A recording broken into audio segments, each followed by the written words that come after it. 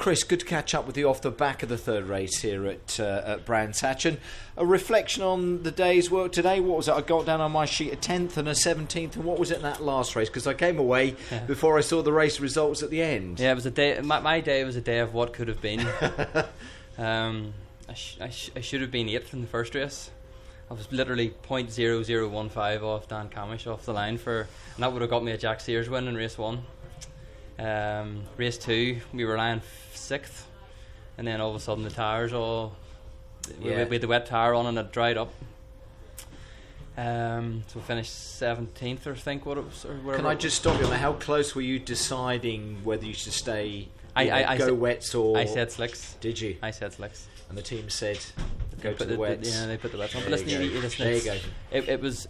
I was starting in a decent position. It was more of an insurance policy than anything else. But listen, that's just the way it is. That's racing sometimes. There's some day we'll put the slicks on and it'll be dry, and it'll be. Or sorry, someday we'll put the slicks on, it'll just work the other way around. And that's just the way it is. That's the way racing goes. It's just.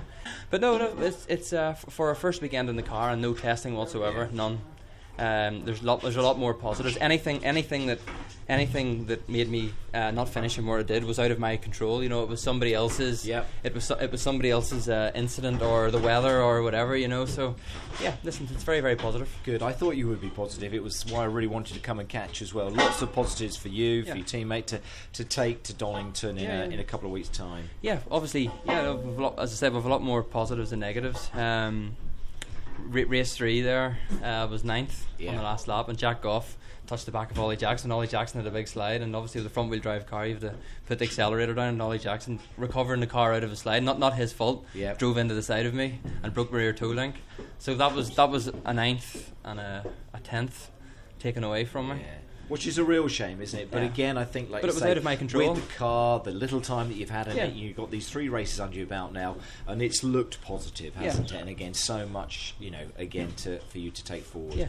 It's very, very positive. I just wanted the points. I didn't care whether I finished 10th or 9th or 8th. I wasn't too bothered. I just wanted to get the points. But it looks like they're going to come soon, though, Chris, doesn't it? Sooner than later, you're going to keep getting those consistent points over race weekends, it would seem now, with this car. Yeah, Donington Park's my favourite track.